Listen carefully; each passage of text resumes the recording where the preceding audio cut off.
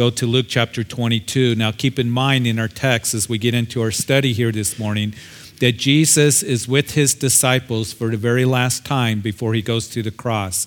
He is in an upper room. He has celebrated Passover with them, and he desires to have this deep, intimate fellowship with them, as he said, "For I have desired to celebrate this Passover with you."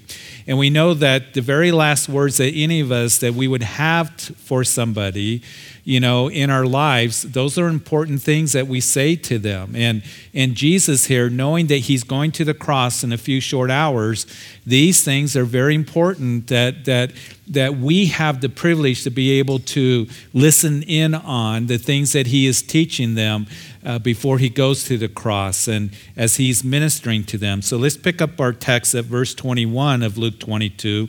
Jesus says to his disciples, "But behold, the hand of my betrayer is with me on the table. And truly the Son of Man goes as it has been determined, but woe to that man by whom he is betrayed." And they began to question among themselves which of them it was who would do this thing. So Jesus, of course, speaking of his betrayer, who would be Judas Iscariot, and he's at the table with me, and Jesus would say, "Woe to that man by whom he is betrayed." We know as we go over to John's Gospel in chapter 13, and by the way, a quarter of John's Gospel is given to the events and the teachings of Jesus in this upper room called the Upper Room Discourse. But as we see here in Luke, when Jesus said that one of you is going to betray me, they looked at one another. John says perplexed. Here they don't know who the betrayer is. We know that Matthew and Mark records that the disciples would say at that time, "Is it I? Is it me?"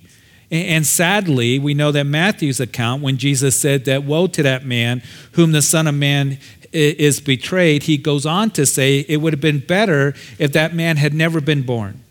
And it seems to indicate that Judas would leave the room at that point, leave the dinner, Jesus saying, "What you must do quickly." And the guys, they thought, well, he's the one that holds the money bag. He must be taking a run to the store to get some more groceries. Or he's such a good guy, he's going to go and give money to the poor. Judas, he's really thoughtful. And these disciples, they don't know who the betrayer is. They're not saying, "Aha, is Judas over there? He's got to be the betrayer." Again, from John's Gospel, that it is Peter at that time when Jesus says, "One of you is going to betray me." They're wondering, is it I? Is it me? That it is Peter that motions over to John who's laying his head against the chest of Jesus at that time. Can you imagine that? Hearing the heartbeat of deity. He said, "Ask him who it is." And Jesus would say, as John said, "Lord, who is it?" "It's the one to whom I shall give a piece of bread, and when I have dipped it." And of course, he would give it to Judas. And then at that point, Judas would leave the room to do his act of betrayal. But as we continue on in verse 24, now there was also a dispute among them as to which of them should be considered the greatest. Interesting. Let's think about the chemistry of what's really taking place in this upper room. One moment they're saying, "Is it I? Is it me? Could I be the betrayer?" When they're at the table with Jesus, in the midst of Jesus. But sometime during the evening, they're arguing who's going to be the greatest. And by the way, we know that was an argument that had been taking place for some time. Even when they were up in the Galilee region, they're arguing about who's going to be the greatest. And understand that as we know what has taken place here from all four Gospels, but again, John gives us greater insight to what's taken place, these guys don't know what's going on here. This is graduation night here. And they're clueless, they're confused, they're troubled in their hearts of what's going on. These are the apostles, not the B-apostles. And so here they are, they're scratching their heads. One of you is going to betray me. And I don't think that we can fully understand the depth of betrayal that Jesus went through. Just like any of you that have been betrayed by somebody that you loved and cared for, that you trusted in. I don't think anybody can fully understand the depth of betrayal that perhaps you've experienced, but Jesus does. And here he knows that he's going to be betrayed. And all of you are going to fail me tonight. You're going to be made to run away because of me. And Peter, you're going to deny me 3 times, we will see as we continue reading.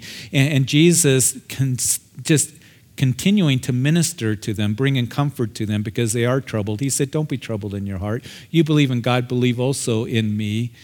And you know the way. And they're going, we don't know the way. I am the way, the truth, and the life. And no one comes to the Father except through me. And then Philip pipes up and he says, well, show us the Father. That'll suffice us. And Jesus says, Philip, oh, you've been with me all this time. And it's probably in a voice of just a little bit of disappointment. Oh, Philip, you guys, don't you know that if you've seen me, you've seen the Father? I'm the exact representation of the Father. If you want to know the heart of the Father, look at me, know me.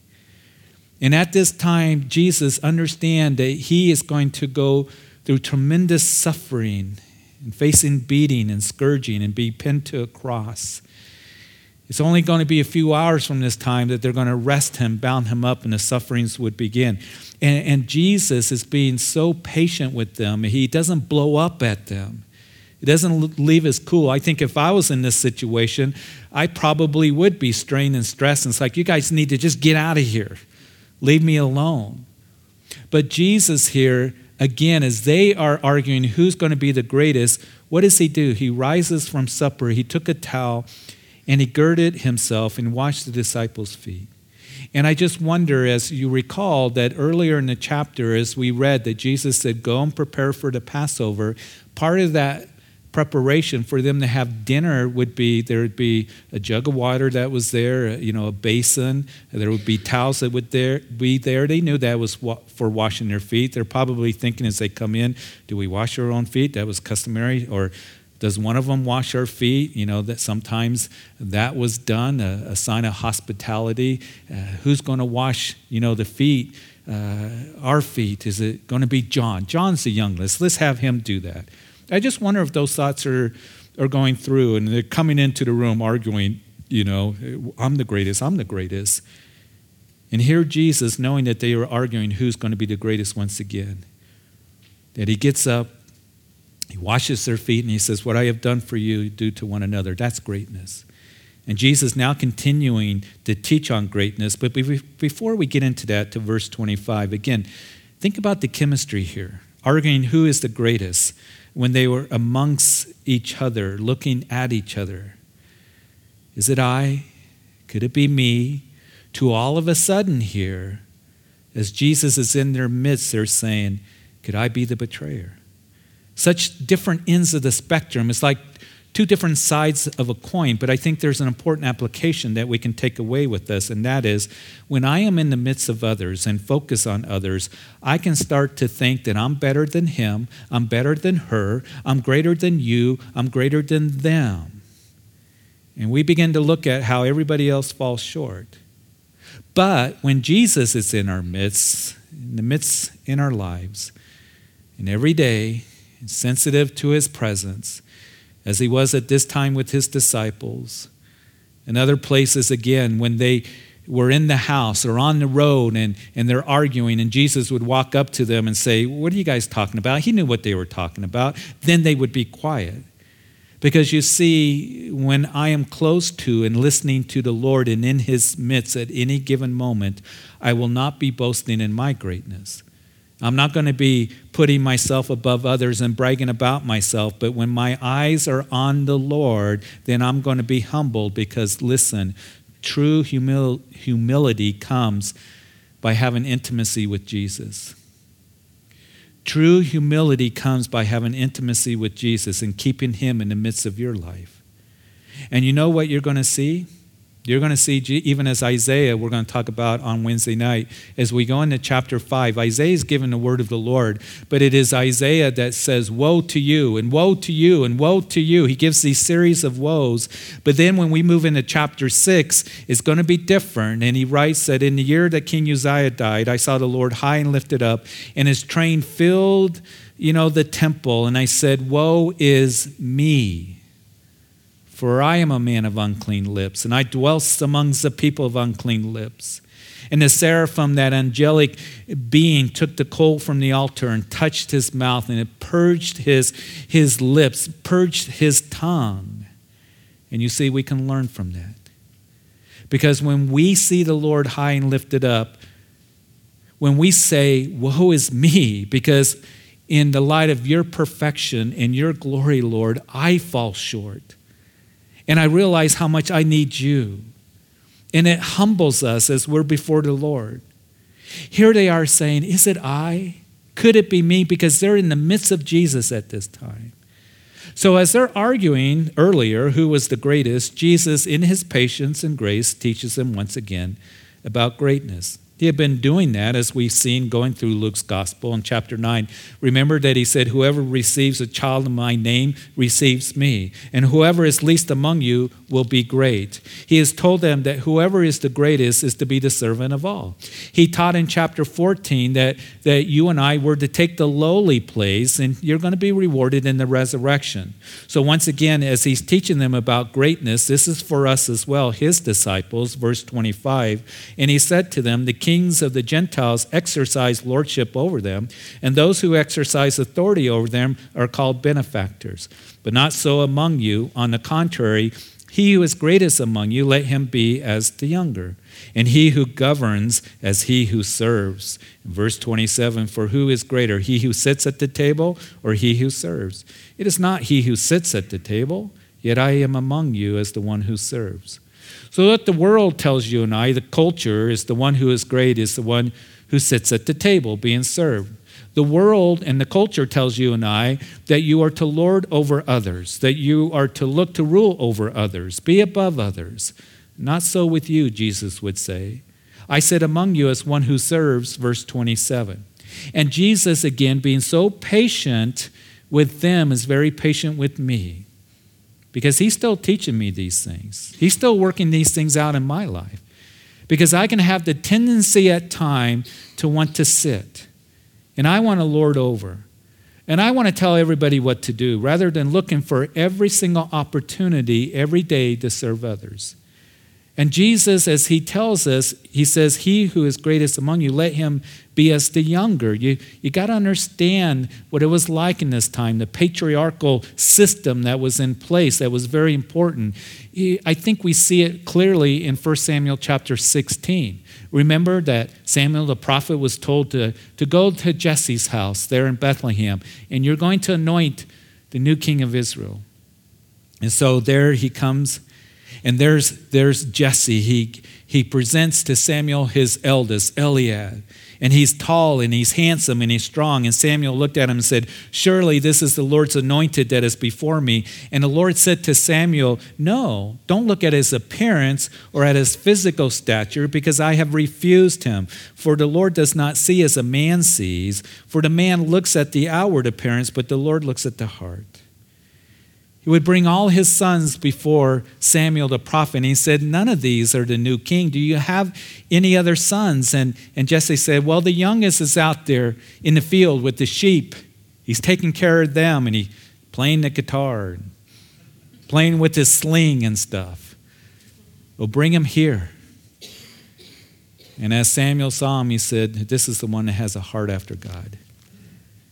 If you or I want to be great in God's eye, then we are to be humbled in the servant of all and learn to serve others. Jesus saying in Mark's gospel that I didn't come to be served, but be the servant of all and give my life as a ransom for many. And whoever desires to become great among you shall be your servant, and whoever desires to be first shall be the slave of all. What our Lord says about greatness goes against our natural tendencies, our thoughts of greatness. It goes against our culture. True greatness is not defined by the world's definition of greatness. We need to always remember that. You see, it's not about status and popularity and fame and money. It's not about how many serve you. That's the way of the world. And it is the world that is concerned about prestige and status and fame and all of that. That's how the world tells us to be great. And that's what our flesh wants. That's what our flesh thinks, isn't it? Hey, I want to lord over others. I want to be known. I want to have prestige. I want to feel important. I want to tell people to go here and there and do this and do that. Jesus says it shall not be that way with you. Now, you might be thinking, well, I own a business. I'm a supervisor. I have people under me. I have to tell others what to do and go here and go there. Yes, you do. But I think that we know what Jesus is getting at here. That you can be a supervisor, a business owner, a senior pastor. You're still to have that servant attitude and heart. You see, being a senior pastor here means that I'm the servant of all. And I'm to have that servant's attitude. And Jesus didn't just teach this, he lived it. And on this last night, before he gives his life as a ransom for many, it absolutely amazes me that he washes the feet of these disciples, even though he knows that they're going to fail him that night. And Peter's going to deny him. And even Judas is going to betray him. Jesus tells us the path to greatness is the path of humility. To truly learn to be a servant, the servant of all. And you see, ministry is done to benefit those ministered to, not for the benefit of the minister. And unfortunately, I think that there are those who are in ministry for what they can receive instead of what they can give. And Paul, he would say that there are those who are given the Gospels when he was writing to the church of Philippi that do it out of strife and envy. That he would say to Timothy, Timothy, there are those who preach that godliness is a means of gain. And I think that unfortunately that even in the ministry today that there are those that the pressure is on them that you're not successful unless you have this amount of people coming, unless you are known, unless you are popular, and we start to measure success in that way rather than just serving the people and loving them. And that's what God has called me to do. To be the senior pastor here is a great privilege for me. And I see it as a privilege to serve you and your families. And I know that the Lord's still working in me. But over the years, and as he's still working it out in my life, that Jeff, that you serve the people, you feed them, you love them, I'll take care of everything else. And I don't walk around with an attitude of a great man of God that I am. And I don't go home, after this morning to my home and walk in and I'm the, godly man that just did 3 services. When I go home, Sue's going to say, you need to take the trash out. There's a basket of laundry that, needs to be taken upstairs. We're to serve one another and reach out to one another. This is a hard one. And a good evaluation to know whether we have a servant's heart is very easy. How do you react? How do I react when we are treated like a servant? Go here, go there, do this, do that. And there are times in our lives where we're desiring to be a servant, but we get frustrated. We start to wonder, am I making a difference? I've been doing children's ministry or working in the nursery or serving my family, and am I making a difference? Lord, is this important? It seems so insignificant, and you need to understand that it is important to him. We want to be noticed. We want to be honored. We want to be recognized. We all go through those feelings and those tendencies in life. But I want you to know that the Lord doesn't tell us to be servants so that we can be miserable, but that you will experience great joy in your heart and in your life. And also know there's going to be great reward. Let's look at that, verses 28 through 30. Jesus says to them, but you are those who have continued with me in my trials. And I bestow upon you a kingdom just as my Father bestowed one upon me, that you may eat and drink at my table in the kingdom and sit on thrones, judging the 12 tribes of Israel. Jesus says you will receive great reward because you're the ones that have continued with me in my trials. You'll be sitting on thrones, judging the 12 tribes of Israel. Can you imagine that here is John at this time, that he's hearing the words of Jesus. Later at the end of his life, he receives the apocalypse, the book of Revelation, the visions that are there. At the end of the book, he sees a new heaven and a new Jerusalem. And in the new Jerusalem are written the names of the 12 apostles upon the 12 foundations of the wall of the city. And when he saw that, he must have thought, wow, this is incredible. His name is going to be there, and the names of the 12 apostles for all eternity in the new Jerusalem. Here they are arguing about who's going to be the greatest, and they have absolutely no idea the great rewards that await them in the kingdom. And I want to encourage you this morning, because Jesus talks about, the Bible declares to us, that there are eternal rewards given for you who serve, for what we have done for Christ. We know that as 2 Corinthians chapter 5, verse 10 declares, that we will all stand before the judgment seat of Christ, the Bema reward seat of Christ, and we're going to be rewarded for what we have done in the body, whether good or bad. Romans chapter 14, that we'll stand before the judgment seat of Christ, so then each one of us will give an account of himself to God. Oh, we're not going to give an account for our sins. Jesus did that on the cross at Calvary. But there are rewards to be given to you and to me for what we've done for Christ in this life, and they are eternal rewards. And keep in mind that in Luke chapter 19, remember those of you who were with us in that study, that parable of the minas, that here are the people that as Jesus is about ready to make his way to Jerusalem, and they're expecting the kingdom of God to be ushered in immediately, he stops and he says, okay, I want to tell a parable to you. And that is, there was a nobleman that would give, a certain amount of minas to his servants. And the nobleman would go away and receive a kingdom to himself, but he would come back. And the servants were to give an account of what was entrusted to them. And the servants that invested in what was given to them, and we see the same thing in a similar parable told by Jesus in Matthew chapter 25, the parable of the talents. But those who invested in what was given to them, the words of the nobleman, which represents Jesus, is, well done, good and faithful servant. And you've been faithful over a few things. I'll make you ruler over many. In the case of the minas, you're going to rule over 10 cities and 5 cities. Enter into the joy of your Lord. And all of us have been entrusted with the gospel. All of us have been entrusted with gifts and abilities and resources.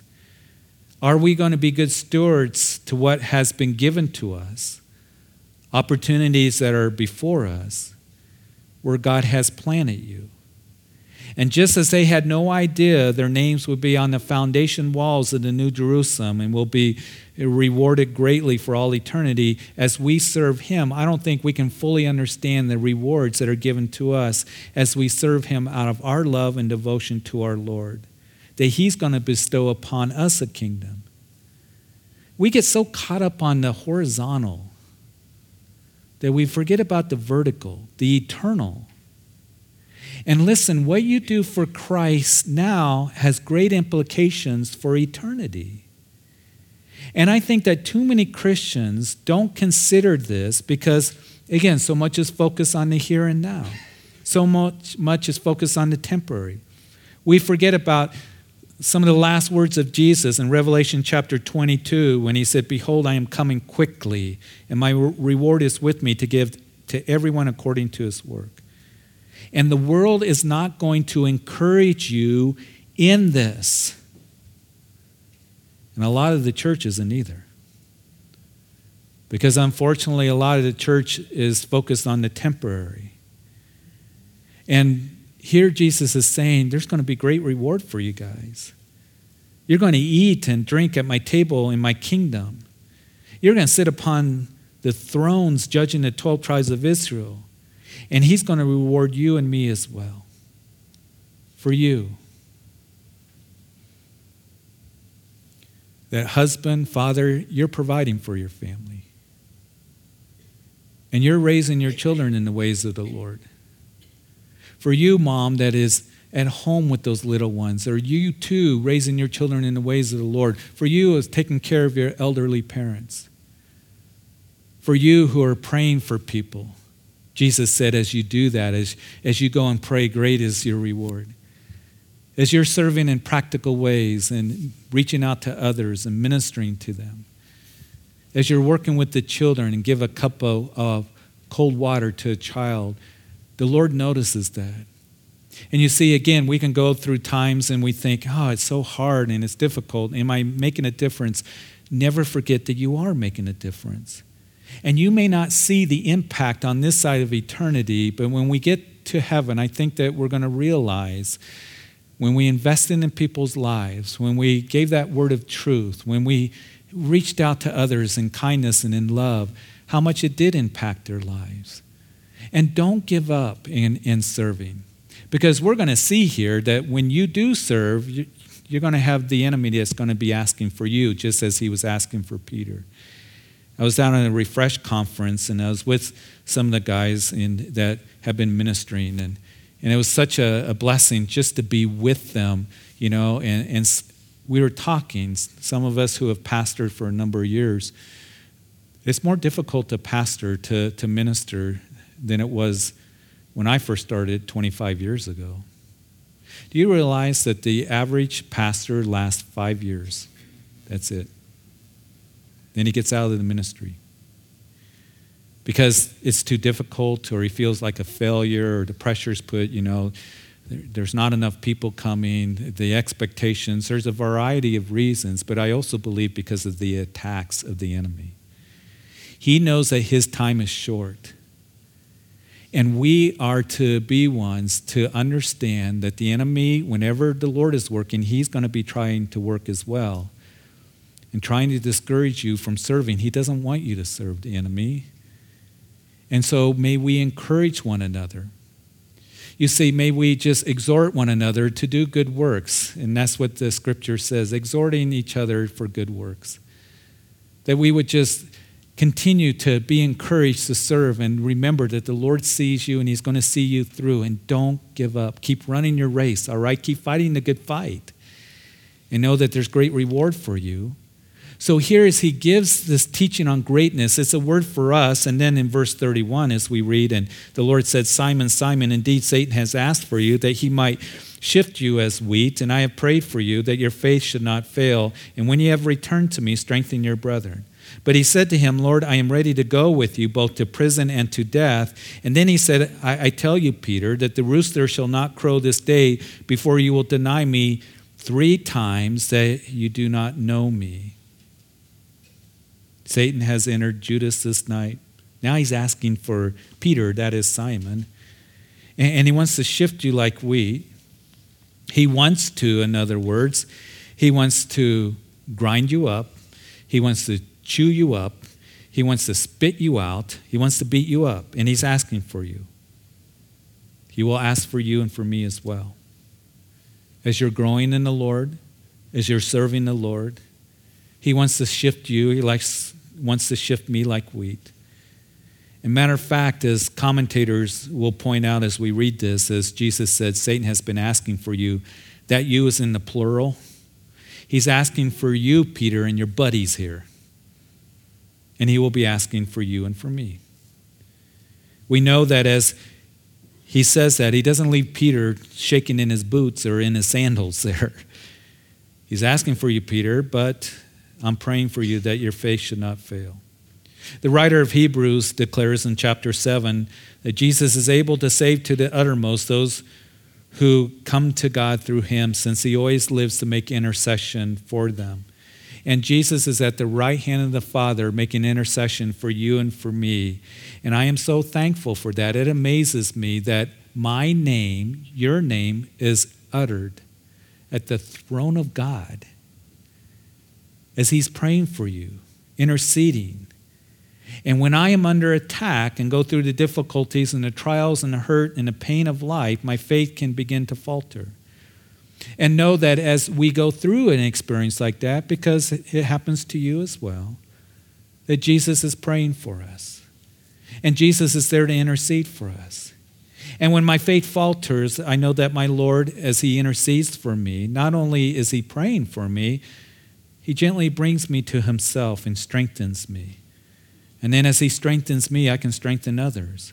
And what brings me comfort as well is I know that you are praying for me. that you're praying for your pastor and praying for my family and praying for the staff here, because we are a target. And we're going to continue to be a target. So in this upper room, here Peter is told that Satan's asking for you, Peter. He's going to shift you like wheat, and all the guys that are here. And here, Peter, he's trying to be brave. He's trying to be strong. He said, Lord, I'm ready to go with you both to prison and to death. I'm ready to go with you, whatever comes before us. We know from the other Gospels that when Jesus said, all of you are going to be made to run away from me, you know. And when Jesus said that, when he did say that, Peter pipes up and he says, not me, Lord. These other guys may be yellow, but not me. Don't worry about me, Lord. And here Luke picks it up and he says, I'm ready to go with you both to prison, even to death. And here Jesus says, you're going to betray me 3 times by the time that you hear the sound of the rooster. And we're going to continue next time. We're going to see Peter's denial of the Lord 3 times. We're going to see the steps that he takes that leads to that denial. But the first step we see right now is that he has confidence in himself. Oh, here is Peter. I think he's sincere, but he has confidence in his own, strength, his own flesh. Peter, he's so sure of himself. He's proud like a rooster. And the Bible says that pride goes before destruction and a haughty spirit before a fall. And I think that as we look at this, Peter was a brave individual. He really was. I mean, he's the only one that got out of the boat and walked on the water in that storm. He's going to pull out a sword when 600 soldiers come to arrest Jesus, that we will see next week. And he pulls out a sword and he gets the ear of Malchus, the servant of the high priest. Do you realize that if Jesus hadn't healed his ear, that Peter would have been in big trouble, thrown in prison, maybe even put to death for doing that? So Peter was a brave individual, but where did he fail? He failed in being scared of a little girl, a little servant girl. Listen, as we close, I want to say this.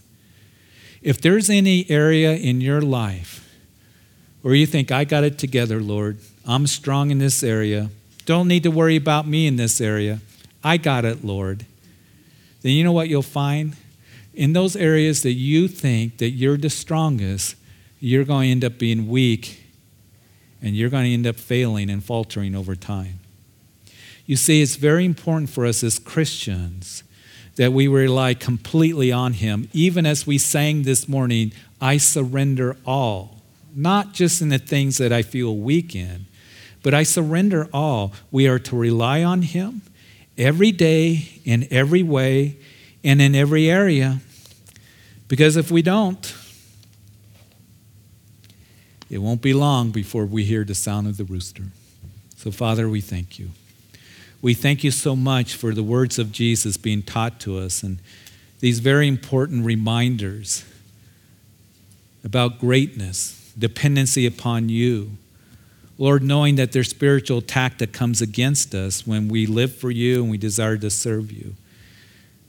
That there's eternal rewards to be given to us. All these things are so important. We could spend so much more time on them. But Lord, may these truths that we have considered and looked at this morning, may they resonate in our hearts, be worked out in our lives. And Father, I do want to pray for those who may be here, perhaps in a coffee shop or in the sanctuary, listening on live stream, listening on the radio later, that you've never made a commitment to Christ, that Jesus went to that cross a few hours from the time that we were reading this because he took on the cup of suffering and death for you.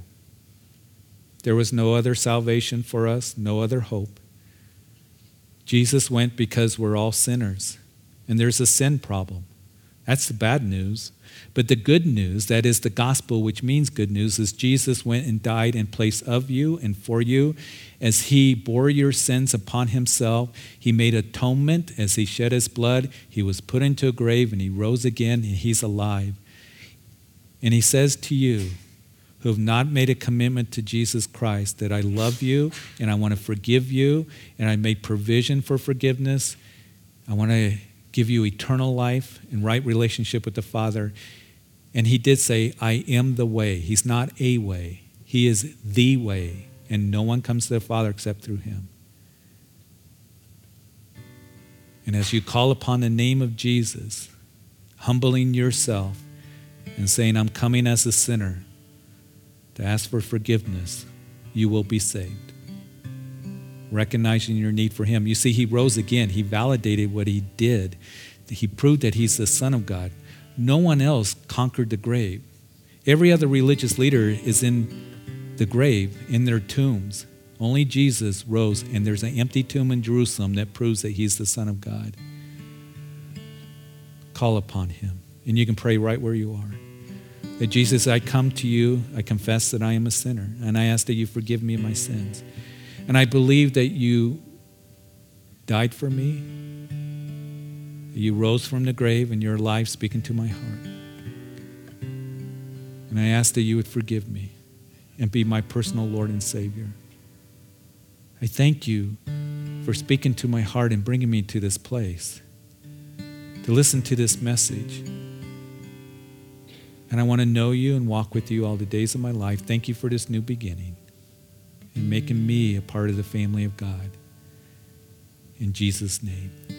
And if anyone prayed this prayer as we're concluding the service here, Jim, one of my elders, is up front here. I want you to come up and tell him the decision you made as we close the service here. And we want to pray for you, encourage you, bless you in any way that we can. We want to follow up with you. Or come and tell me.